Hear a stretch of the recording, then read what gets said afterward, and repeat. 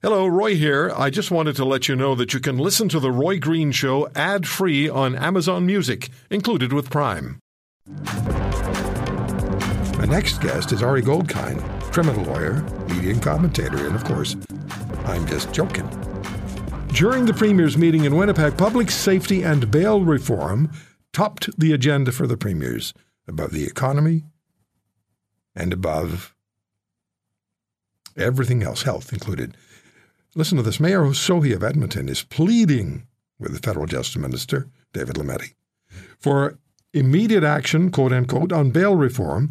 This after a father of 7 was stabbed to death in a random attack at a city LRT station. So, Ari, I've heard programs on Canadian justice, and thanks for joining us. I want to say that first. Thank you. How are you? I'm excellent. And you? I'm good. I've heard programs on Canadian justice and the justice system for 35 years. I've broadcast inside 2 Canadian prisons with members of the inmates committees, and I've visited at least 6 additional prisons as a member of an advisory board on Correctional Service Canada for the Federal Minister of Public Safety when Vic Taves had that position. And I remember well the awful state of Canada's justice system back in the early to mid-90s. It seems to me we're drifting or have drifted back to something very much resembles those years. What are your thoughts? Well, first of all, let's talk about the word deleteriously. Oh, thank you. So let's start there. There's nobody more deleterious to the pocketbooks of Canadians than Tiff Macklem, who now views himself as a politician. If your listeners go read his remarks about Canada needing unfettered immigration for the next foreseeable future, which you're only allowed to have one opinion on. Last time I checked, he's the Bank of Canada governor. I don't know that he's ever run for office. Let's go to your question about crime. My basic position here, whether it's Edmonton, Roy, Vancouver, Kitchener, Ontario, Toronto, Halifax, is that the Canadian people, who by and large of all races and religions and creeds are a law-abiding, civilized group of people, 70% of them who do not vote for the current inhabitants of Parliament Hill, who, in my view, has debased this country and debased the good, civilized, law-abiding people of this country for 8 years, you will see, because you mentioned Lametti's name, and he is not like Voldemort. His name should be mentioned. The lack of action, the tone-deaf response by the so-called justice minister and the so-called public safety minister, the unwillingness to have an honest discussion about crime, an honest discussion about our criminal code, an honest discussion, Roy, which is almost never even raised, which is the Youth Criminal Justice Act, and an honest discussion of crime and criminality. If you look at Lametti's tone-deaf statement yesterday, I'm sure you saw it, which was 2 long pages, all as a result of the god-awful, disgusting shooting by the man on bail in Toronto of the wife and mother of 2, and leave aside her familial connections, probably just a wonderful woman in her own right, shot in broad daylight in Leslieville. This is a country that at every turn, here's the bottom line, Roy, it rewards people for lying, but if you dare speak the truth, you get called a bunch of ludicrous names. So we did experience that in the early 90s. I was there. I was on the front lines, Ari. And there was one individual with, I think, 75 criminal convictions. 75. And he was living in a halfway house in Hamilton, Ontario. And he walked away. He and someone else stole a car. They drove to Sudbury. And a 21-year-old police officer stopped them for a routine traffic check. You can imagine what happened to the officer. Mm-hmm. Shot and killed. Yeah. 21. Young father. That case and a few others, setting Bernardo aside now, that case and a few others motivated the people of Canada to say, enough. And the government of the day had to respond. And the government of the day was still at that time, and it was in transition, but it was Brian Mulroney over to Jean Chrétien. Didn't matter who was in power. The people of Canada said, enough. And I think, Ari, we're getting close to that point again, or if we're not there already. I don't think so, Roy, and I'll tell you why. Because the one conversation you can't have, which you could have had 30, 40 years ago, when certain people were called super predators, or Brian Mulroney talked tough on crime, you had a very different country demographically. And nobody seems to want to speak honestly. You can always talk about the pros of changing demographics. You can talk with all the platitudes and assumptions and non-statistical backing where it's all kumbaya and roses. But the reason you're not going to see meaningful change here, Roy, no matter how many premiers that get together at a conference, no matter how many times Doug Ford speaks to Alex Pearson, because what he said is right. There used to be a day and age where we believed that cops can keep the peace. We're adding hundreds of thousands of people to the GTA, Toronto area each year, but somehow the number of cops go down. That's insane. But if you really want to have a conversation where you say, Roy, why aren't we having sort of a unified front where Canadians en masse say, look, let's just tighten up the bail laws a little bit.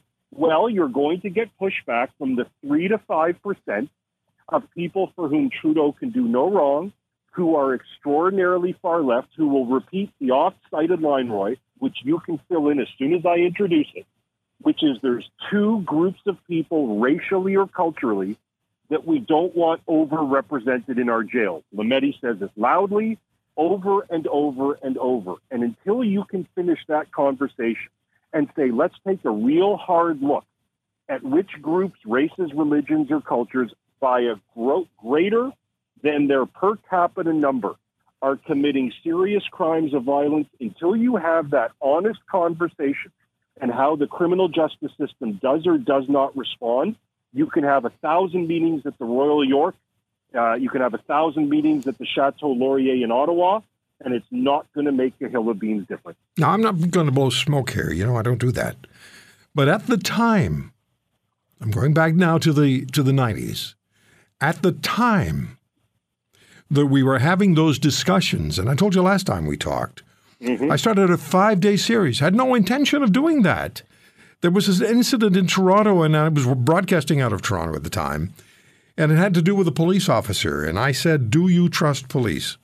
It wasn't really a throwaway question. It was just a question during the show. 5 days, Ari. 3 hours a day, 5 days. Yep. And the very people you're talking about, if you're talking racial divide, I'm just going to say this, everybody was in on it. We had a rap group, a black rap group that wrote a song based on those shows and took clips from the show. Everybody had enough because nobody felt safe. Didn't matter who you were, where you lived, no one felt safe. Probably nobody more than those groups, because by and large, those two groups find themselves the victims. And large of the kind of unlawfulness and people on bail thumbing their nose at the system. Yeah. And that's why, as I said, Roy, before we have to go, I'll tell you right now, you get rewarded in this country for lying. You get penalized for telling the truth. I'm not letting you go. Anybody who can say deleterious can't leave the show after 10 minutes. I'm right here. I used to say to somebody, to people, you know, you couldn't spell cat if I spotted you the C and the A. That's right. It's kind of rude, eh? That's right. It was kind of rude for me to do that. But we dumb down this culture, Roy, and we allow stupidity to become the zeitgeist of the day, where every person at their dinner table knows what's true and false, but unfortunately, they can't have the dinner table discussion out loud, and no politician has the guts to actually represent their constituents. Ari, this was about a week ago in the United States in prison. Larry Nassar, the former doctor for the U.S. women's gymnastics team, who sexually abused dozens, if not more, women, young girls when they were in his care, was attacked in prison. He got sentenced to a few hundred years. And there was much cheering. Wherever I looked on social media, there was much cheering for whoever assaulted Nassar, critically hurt. It didn't bother me a bit either. And here Officialdom in Canada is worried about preserving Bernardo's right to privacy and secretly moved him to medium security in Quebec City from maximum security in Ontario. When I directly posed the question about whether Bernardo had been receiving conjugal visits in prison, they wrote me a reply in which the CSC, Correctional Service Canada, twisted itself into verbal knots trying to not answer and faded off to writing about the privacy rights of any visitors in Canadian prisons. But when I was in Joyceville prison talking to the inmates committee, and I asked them about certain violent, sexual, deviant criminals, if they were placed into the general population of the prison. We had calls coming in, Harry, calls coming in for the inmates committee members.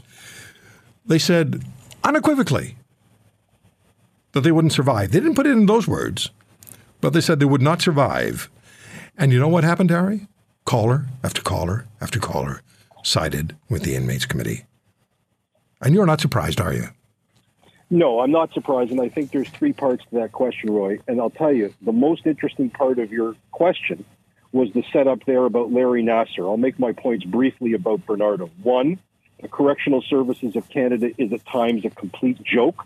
The idea that Bernardo's privacy, once he's convicted and the key is thrown away theoretically, the idea that his privacy trumps Canadians or even politicians' right to know what's going on, that's quite frankly sickening.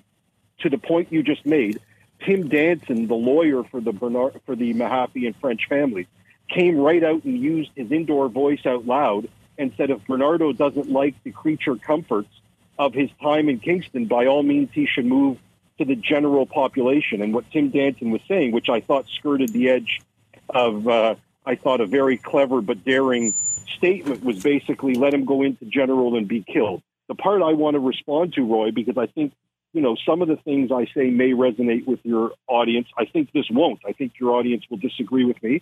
And the truth is I don't care. I think what happened to Larry Nassar and the fact that people celebrate it is an absolute disgrace. I knew you would. Joke? Well, I didn't know that you would know that, but that's my view. It's a disgrace. It lowers us to the realm of savages. If you want to put him to death, put him to death. If we want to have capital punishment in Canada to put Bernardo to death, well, we have a... But do you understand when people have that kind of response? Oh, no, but I'm going to get to that in a moment. I completely understand that response. And look, I'm the first person who thinks we'd probably be better off in Canada with a bit of a purge, to quote that movie if anybody has seen it. But if we're going to have me at the beginning of a different segment say we're debasing ourselves with these people being released on bail, we're debasing ourselves with tent or encampments or tenement cities, or half of the so-called asylum refugees sleeping on the street in Toronto, that we're debasing taxpayers, we're debasing parents, we're debasing people. It's, to me, completely debasing that we allow our worst selves to celebrate that when somebody's in a penal institution, a jail, because that's how we decide as a civilized society to punish people. Well, I thumb my nose at Arabian countries in the Mideast that a woman looks at a man the wrong way and she ends up getting stoned and put into a pit. I'm now supposed to celebrate Larry Nassar. You're an interesting guy. I hear you. It's ridiculous. I hear you. If you want to hear more, subscribe to The Roy Green Show on Apple Podcasts, Google Podcasts, Spotify, Stitcher, or wherever you find your favorites. And if you like what you hear, leave us a review and tell a friend. I'm Roy Green. Have a great weekend.